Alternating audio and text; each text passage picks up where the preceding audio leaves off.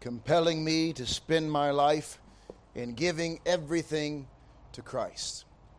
And that's really the subject of this evening's sermon, John chapter 20. If Jesus Christ is risen from the grave, then the reality of his life demands a response from us.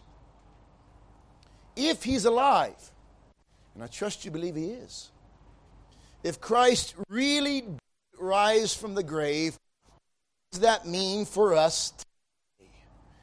And we find some of these truths in our text in John chapter 20. I want you to read along with me, please. John chapter 20, beginning in verse 1.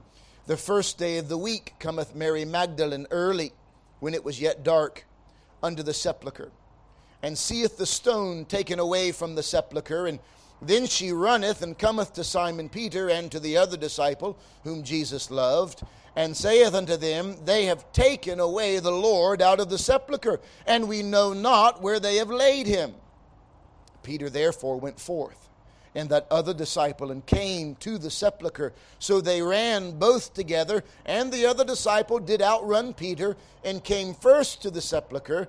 And he, stooping down and looking in, saw the linen clothes lying, yet went he not in. Then cometh Simon Peter following him, and went into the sepulchre, and seeth the linen clothes lie, and the napkin that was about his head, not lying with the linen clothes, but wrapped together in a place by itself. Then went in also that other disciple, which came first to the sepulchre, and he saw and believed. For as yet they knew not the scripture, that he must rise again from the dead. Then the disciples went away again unto their own home. But Mary stood without at the sepulchre, weeping, and as she wept, she stooped down and looked into the sepulchre, and seeth two angels in white sitting, the one at the head and the other at the feet, where the body of Jesus had lain. And they say unto her, Woman, why weepest thou? She saith unto them, Because they have taken away my Lord, and I know not where they have laid him. And when she had thus said, she turned herself back and saw Jesus standing, and knew not that it was Jesus. Jesus saith unto her, Woman, why weepest thou? Whom seekest thou? And she, supposing him to be the gardener, saith unto him, Sir, if thou have borne him hence, tell me where thou hast laid him, and I will take him away. Jesus saith unto her, Mary. And she turned herself, and saith unto him, Rabboni, which is to say, Master. And Jesus saith unto her, Touch me not, for I am not yet ascended to my Father, but go to my brethren, and say unto them, I ascend unto my Father, and to my God, and your God. And Mary Magdalene came and told the disciples that she had seen the Lord, and that he had spoken these things unto her. Then the same day at evening, being the first day of the week, when the doors were shut, where the disciples were assembled for fear of the Jews, came Jesus and stood in the midst, and saith unto them, Peace be unto you. And when he had so said, he showed unto them his hands and his side. Then were the disciples glad when they saw the Lord. Then said Jesus to them again, Peace be unto you. As my Father hath sent me, even so send I you. And when he had said this, he breathed on them, and saith unto them, Receive ye the Holy Ghost. Whosoever sins ye remit, they are remitted unto them. And whosoever sins ye retain, they are retained. But Thomas, one of the 12, called Didymus, was not with them when Jesus came. The other disciples therefore said unto him, We have seen the Lord. But he said unto them, Except I shall see in his hands the print of the nails, and put my finger into the print of the nails, and thrust my hand into his side, I will not believe. And after 8 days again his disciples were within, and Thomas with them. Then came Jesus, the doors being shut, and stood in the midst, and said, Peace be unto you. Then saith he to Thomas, Reach hither thy finger, and behold my hands, and reach hither thy hand, and thrust it into my side, and be not faithless, but believing. And Thomas answered and said unto him, My Lord and my God. Jesus saith unto him, Thomas, because thou hast seen me, thou hast believed. Blessed are they that have not seen, and yet have believed. And many other signs truly did Jesus in the presence of his disciples, which are not written in this book. But these are written that ye might believe that Jesus is the Christ, the Son of God, and that believing ye might have life through his name. Let's pray together. Father, we ask of thee now as we open thy book, open our hearts and open our minds, and we ask of thee, Lord, send thy Spirit into this place and into our own hearts, that we may hear the word, understand the word, and receive it, and that this word may bring forth fruit that would remain until the day we die, and prove to be fruit that would remain for all eternity. Bless now, we pray, in Jesus Christ's name. Amen. We're considering tonight, what does it mean if Jesus is alive? What does it mean for you and for me?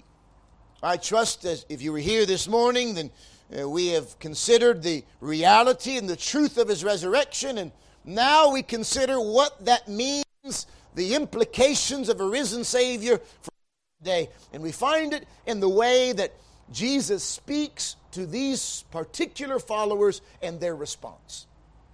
The first one we find in our text is Mary. I always think it's special that the first person to hear the voice of the risen Savior was a woman, a faithful servant of the Lord. And sometimes people get the idea that it's only the men that get to serve God and only the men that are, and it's the men at the forefront, but God has a special place of service for these dear women that love him, faithful to him, committed to him. And here is a woman when everybody else had gone home. She tarried longer. She stayed there a little longer. When everybody else thought it was just a bit more comfortable and perhaps a bit better to think when they were at, she couldn't bear to leave the place she last saw him. Was rewarded. Her faithfulness to him was rewarded. Leonardo, I can't hardly hear myself. Could you turn me up a little bit, please? She was rewarded for that. And the first words out of the mouth of a risen Savior are found in verse number 15. And Jesus says to Mary, Woman, why weepest thou? Whom seekest thou? And she, supposing him to be a gardener, saith unto him, Sir, if thou have borne him hence, tell me where thou hast laid him, and I will take him away. And here's the moment when Christ reveals himself to Mary, and he does it with the simple fact of calling her by name.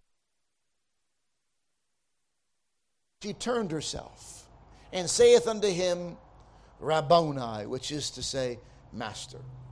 If Christ is alive, and if we know him to be alive, then that means a couple of very important things. And the first one is the first response after Mary knew that her Lord was not dead but actually alive and that he was there with her at that very moment. The first response that she had was found in a very simple expression, 3 words long. She turned herself. The moment you believe and see that Christ is alive, it demands your total attention. Your entire life must be turned to attention to this risen Lord, if he's alive. Now look, if he's not alive, then you carry on living the way you've been living. And can I tell you that this proves to be one of the great problems in Christianity today, is that our lives change so very little. For many who call themselves Christians, their life has changed so very little and so insignificantly that you really wonder if they really believe that Jesus is alive. Because one glimpse of a risen Savior demands an entire turn of your life. And that's not just a play on words, and I'm not stretching it, but this woman went from being sad, grieved, mourning, at a total loss of direction in life. She went in a matter of a second with one word, from being the most joyful human being on the planet at that very moment, because she knew he was alive. And if you knew Christ Jesus was alive, if you really know him to be alive from the grave and to be your living Lord and Savior, it commands and demands an entire life. She turned herself. Can I ask you, have you turned? Is your life changed the direction? Or are you still living the way you've always lived? You've just changed your title. That's what it is for many people. There's no change in their life. Nothing's changed. Live and the way they think and the direction in life. Nothing has changed really substantially. The only thing that's changed is their title. They went from being unbeliever to believer. They went from being nominal to now believer. Being maybe agnostic now to believer. That's it. Leonardo, do you? All they've done is change the name tag. What about you this evening? Has your life turned? Like Mary gave us a physical demonstration. Literally, she turned herself. At the voice of the Savior, at the realization that the one that she thought was dead was actually alive, she turned herself. And at turning herself, at the realization that he was indeed alive, everything from that moment onwards, from that moment forward, would never be the same again. And that's the truth for you, if you know him to be alive. I don't know about you, but sometimes if we're not careful, we find ourselves just puttering on, just barely slinking along like the rest of the world. Nothing really significantly turned or changed. As Christians, we oftentimes use the word of repentance when it comes to salvation, the matter of salvation. And that word is literally a change of mind, which leads to a change of direction. And we believe that that's what takes place when somebody realizes that Christ is alive, that he is King of Kings and Lord of Lords. Repentance. A turning away from, that doesn't mean a person becomes perfect. This doesn't mean they stop sinning, but it does mean your attitude towards sin has changed. Your mindset towards it has changed. The things you once loved, you now hate and abhor. The things you once chased after, you now avoid, because you've been turned. There's another response that follows on in the same verse, in verse number 16. If Jesus be alive, it demands that we be turned. But it also demands, look what comes out of her mouth. The moment she realized that the one speaking to her was her risen Lord and Savior, she says unto him, he calls her by her name, and she calls him with this title, Rabboni, which is to say, Master. Now, there's only 2 times in all of the New Testament that the word Rabboni is found. They tell me, I am not an expert on the biblical languages, but they tell me that there are 3 grades of honor when it came to a spiritual leader in the Jewish world. The word rabbi, we're more familiar with. It just simply means a Jewish religious instructor or teacher. But in the Jewish world, there were 3 levels, 3 grades of honor, and it began like this. The first level, the bottom level, was Rab. It simply means master. And then after that, a person would attain to the second level, which was Rabbi, which is my master. And the highest honor to be given to any teacher in the Jewish world was the title Rabboni, which means my Lord, my great master. And this was the title that was often used for the president of the Sanhedrin, the top of the ruling of the Jewish religious system. The highest honor that could be given is the honor that Mary bestowed upon Jesus Christ. And can I just say, if Jesus is alive, that's what he demands and is worthy of from you and I today. That's what he's worthy of.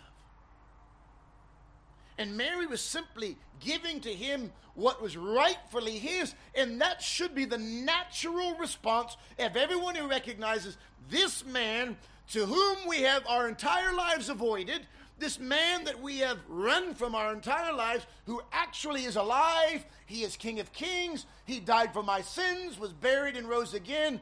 He is my Lord and my great Master.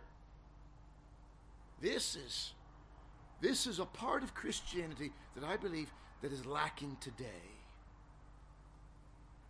Turn with me to Revelation chapter 1, this amazing final book, the great finale of the Scripture, the Holy Scriptures.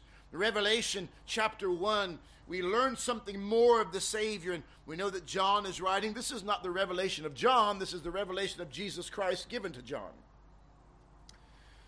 And the Savior is revealing himself to John, who would record it for us, and so that throughout the centuries we may know something more of Christ, his church, and his soon coming. Look what John writes about this risen Lord. Verse number 4 of Revelation chapter 1. John, to the 7 churches which are in Asia, grace be unto you, and peace from him which is, and which was, and which is to come, and from the 7 spirits which are before his throne, and from Jesus Christ. Watch this. Who is the faithful witness, and the first begotten of the dead, and the prince of the kings of the earth. You see there, John is acknowledging him for who he really is, the first begotten of the dead. He's been born from the grave, risen again, and he is prince over all kings of the earth. Unto him that loved us, and washed us from our own sins in his own blood, and hath made us kings and priests unto God and his Father. To him be glory and dominion forever and ever. Amen. Behold, he cometh. This is speaking of Jesus, the coming Lord. Behold, he's coming with clouds, and every eye shall see him, and they also which pierced him, and all kindreds of the earth shall wail because of him. Even so, amen. I am Alpha and Omega, the beginning and the ending, saith the Lord, which is, which was, and which is to come, the Almighty. Now we're learning something about this Savior of ours. We're learning that he's more than just a good teacher, and learning that he's not just a good teacher, but he is Rabboni, which is my Lord and my great Master. He's not just a good talker. He's not just a miracle worker. Some people sing a way maker. No. He is your Lord. And he is coming very soon. He's the beginning and the end.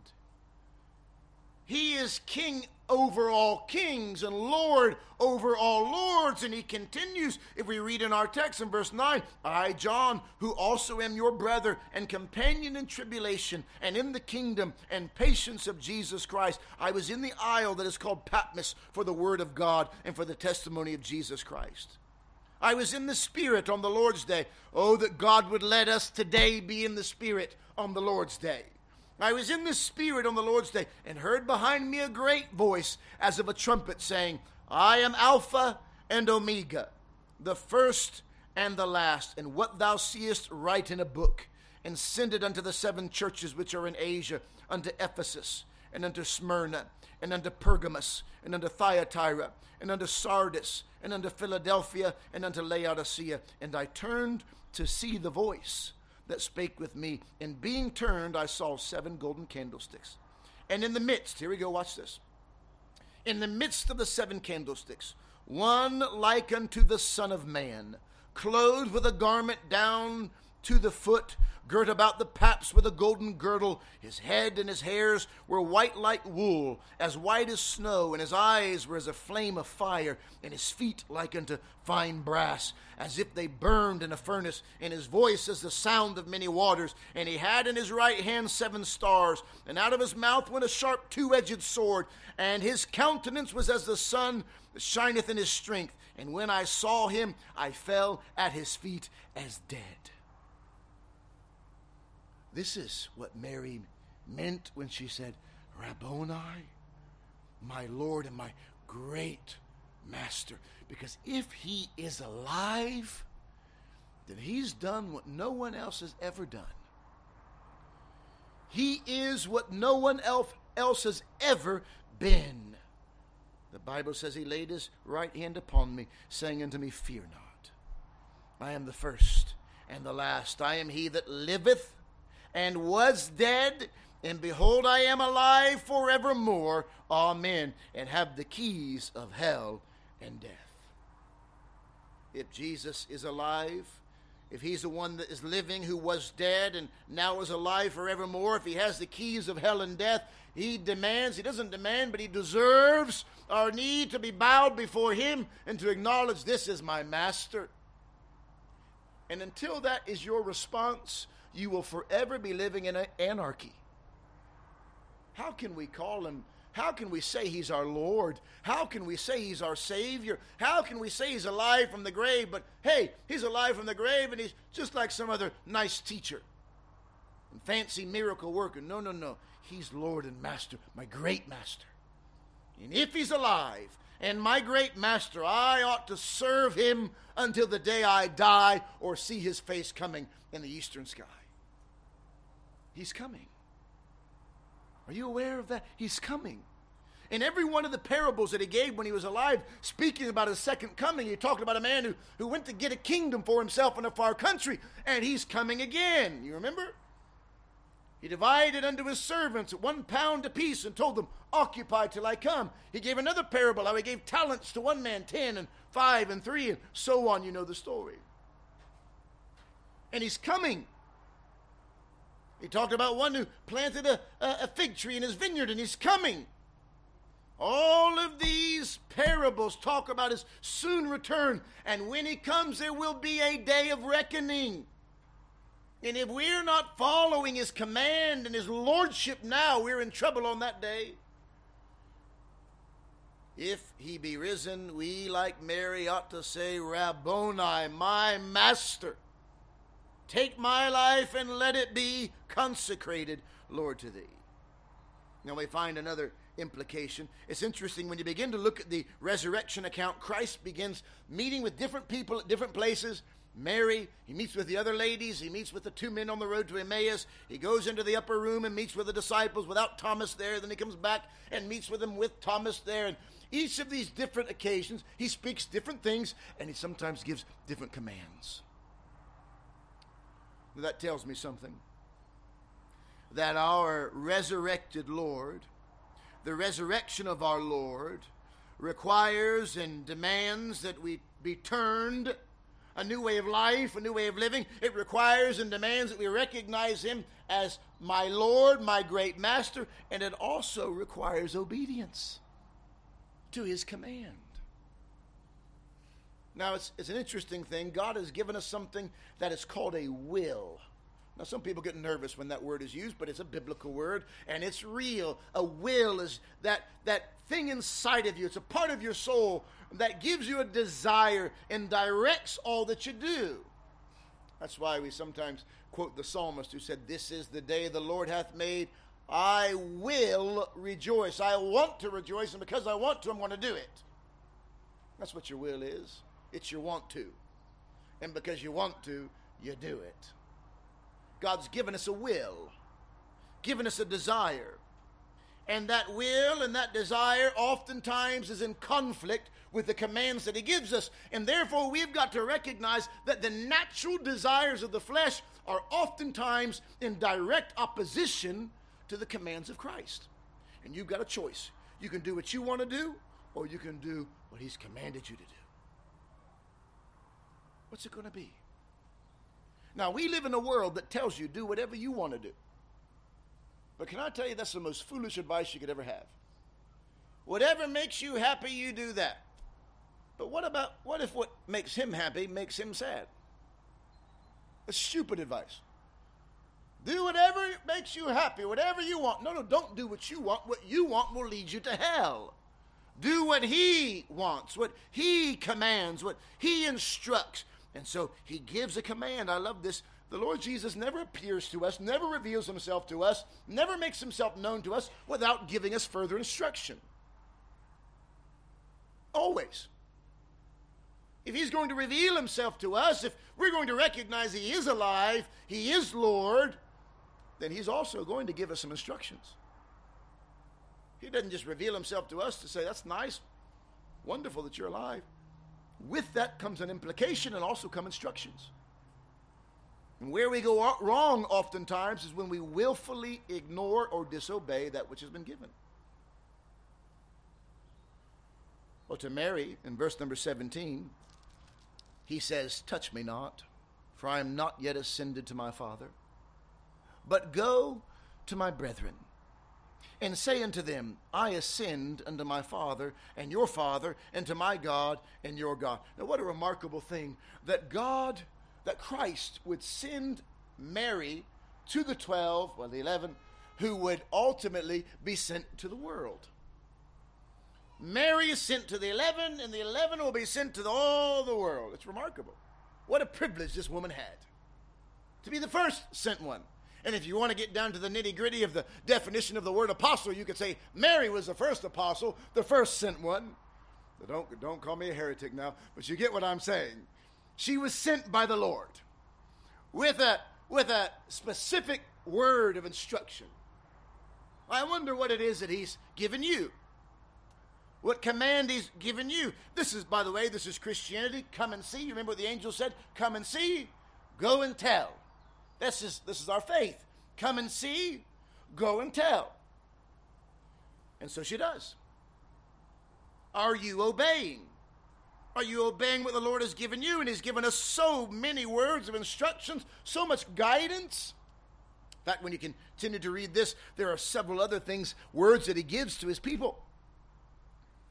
Another implication of his resurrection, 3 times he says, peace be unto you. I love this. 3 times. One of the most glorious implications of a risen Savior is that we have peace. So if you don't have peace right now with a particular situation or just in general, well then the best cure for that is getting a fresh view of the risen Lord and Savior. One of our biggest mistakes in life is that we spend so much time looking inwardly. And looking inwardly doesn't give you any answers at all. Looking inwardly may give you the problem, but it'll never give you the answer. The answer can never be found by looking inward. The answer can only be found by looking upward to Jesus Christ. Looking unto Jesus, the author and finisher of our faith. Look unto me, all ye ends of the earth, and be ye saved. Look to him. Peace be unto you. 3 times Jesus says it. Peace be unto you when he first goes in with the disciples. Then he said it again in case they missed it until they finally got their minds settled down upon the reality that he was alive. He says it again. Peace be unto you.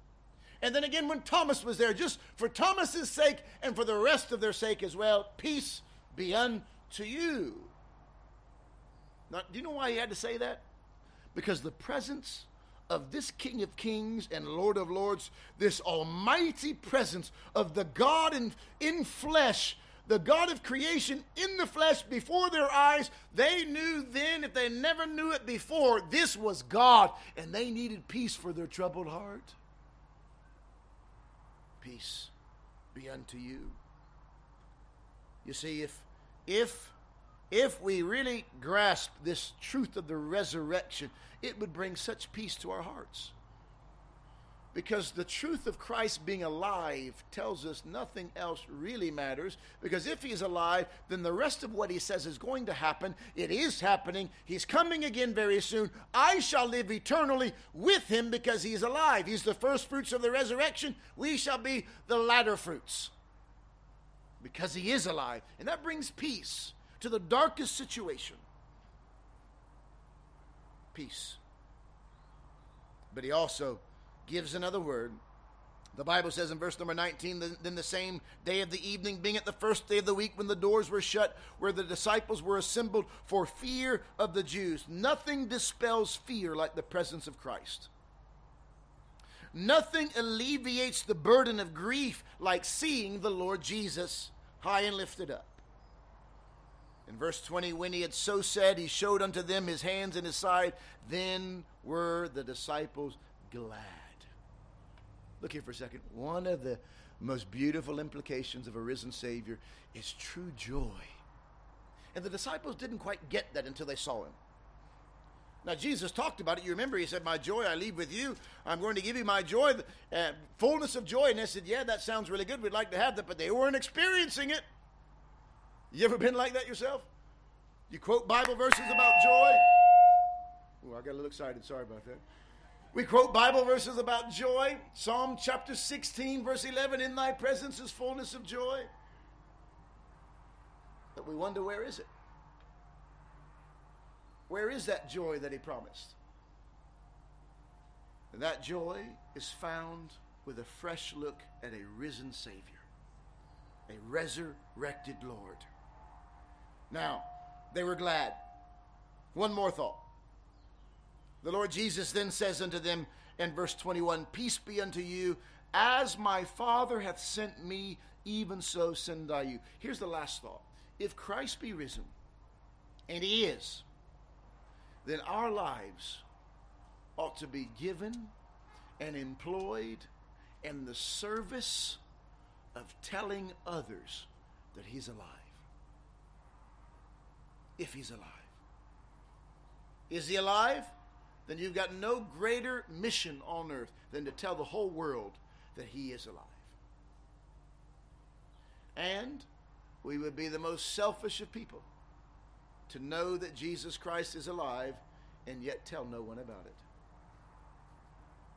We would be very selfish to have discovered the cure that all man needs and to sit upon it and do nothing with it. All throughout Matthew, Mark, Luke, and John, each one of their accounts of the resurrection, Christ gives a command to these followers, to the disciples, about how they should go into all the world. And they should preach the gospel. They should preach repentance and remission of sins in his name. That they would be witnesses. We find something interesting that Jesus Christ tells them in verse 22. It coincides with Luke's gospel as well. In verse 22, Jesus says this, receive ye the Holy Ghost. There's a missing element to much of our conservative Christianity today, and that is the person of the Holy Spirit. Much of conservative Christianity today wants to avoid talking about the Holy Spirit and avoid dealing with these matters, but these are biblical truths that must be obeyed. And it was a command that they would receive him. And upon the reception, if you remember, they were told to go to Jerusalem and tarry until they were endued with power from on high. It is an acknowledgement of the power of God's Spirit that was necessary to do what he'd sent them to do. I'm afraid that we're doing a lot of things without his power today. You say, but we get the Spirit when we're born again. Yes, we do. But are we living in his fullness? Are we filled with the Spirit?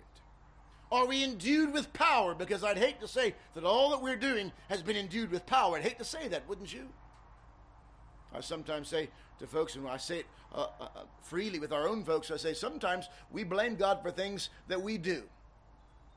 We say it like this. It all comes in this kind of vocabulary. God really blessed us today. What we meant was we worked hard today and we did this. God didn't do it. We did it.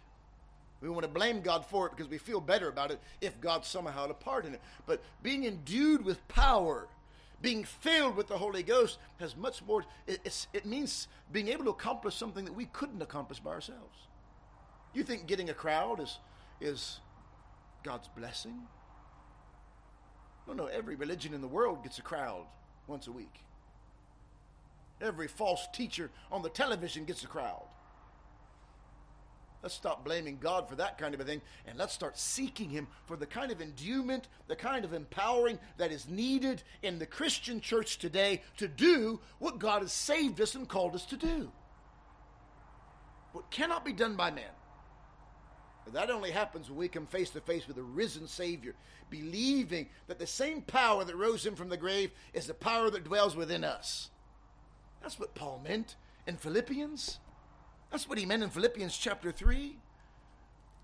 I love this. That I may know him in the power of his resurrection and the fellowship of his sufferings, being made conformable unto his death. I want to know that, is what Paul said. That empowering that would enable us to do what He's called us to do. And if we know that He's alive, we ought to be empowered by Him, and then we're able to accomplish what He's called us to do. It goes all the way back to this question: do you believe that He's alive? If you do, then it demands that you turn, something change in your life. It demands that He is your Lord and your great master. It commands it and expects it. This truth does.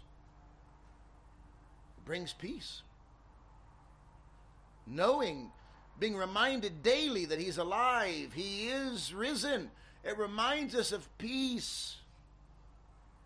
It gives us instruction, gives us joy, and gives us a commission, an empowering for the commission.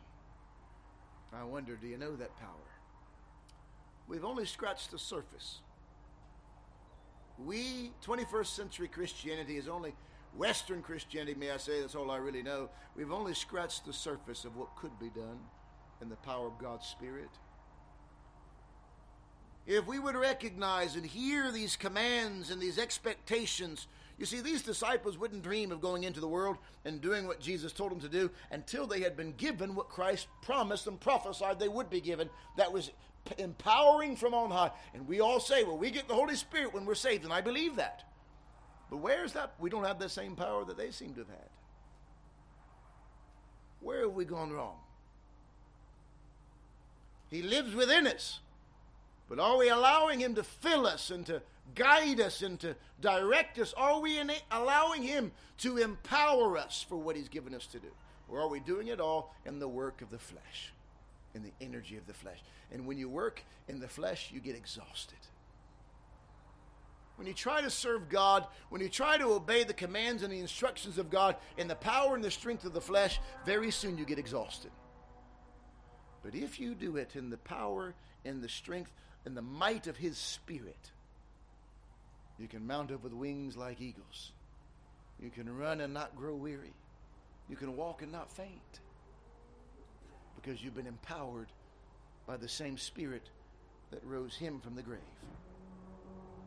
That's what we need to discover and work in and out of. And may the Lord help us as a church. Would you bow your head with me in prayer? Father in heaven, we need Thee. Help us to see how desperately we need Thee. That if we were ever to be more than just a social gathering, we need Thee. Help us to see afresh and anew that Jesus Christ is risen from the grave. And the same power that enabled Him to walk out of that sepulcher 2,000 years ago, that same power dwells within each one of us. May we see it, recognize it. May we recognize Him, the Holy Spirit. And may we know what it is to be endued with power to do what we've been called to do. Oh Lord, help us to turn. May our lives be truly changed, utterly transformed. May we live in complete submission to our great Master, our Lord. And may we daily be refreshed with joy and peace upon us. May we recognize these truths are all found as we constantly visit the presence of our risen Savior. Help us, we pray. Take our church and do with us what You will. But please do something with us, Lord, that would bring honor and glory to Thee. For we ask it in Christ Jesus' name and for His sake. Amen.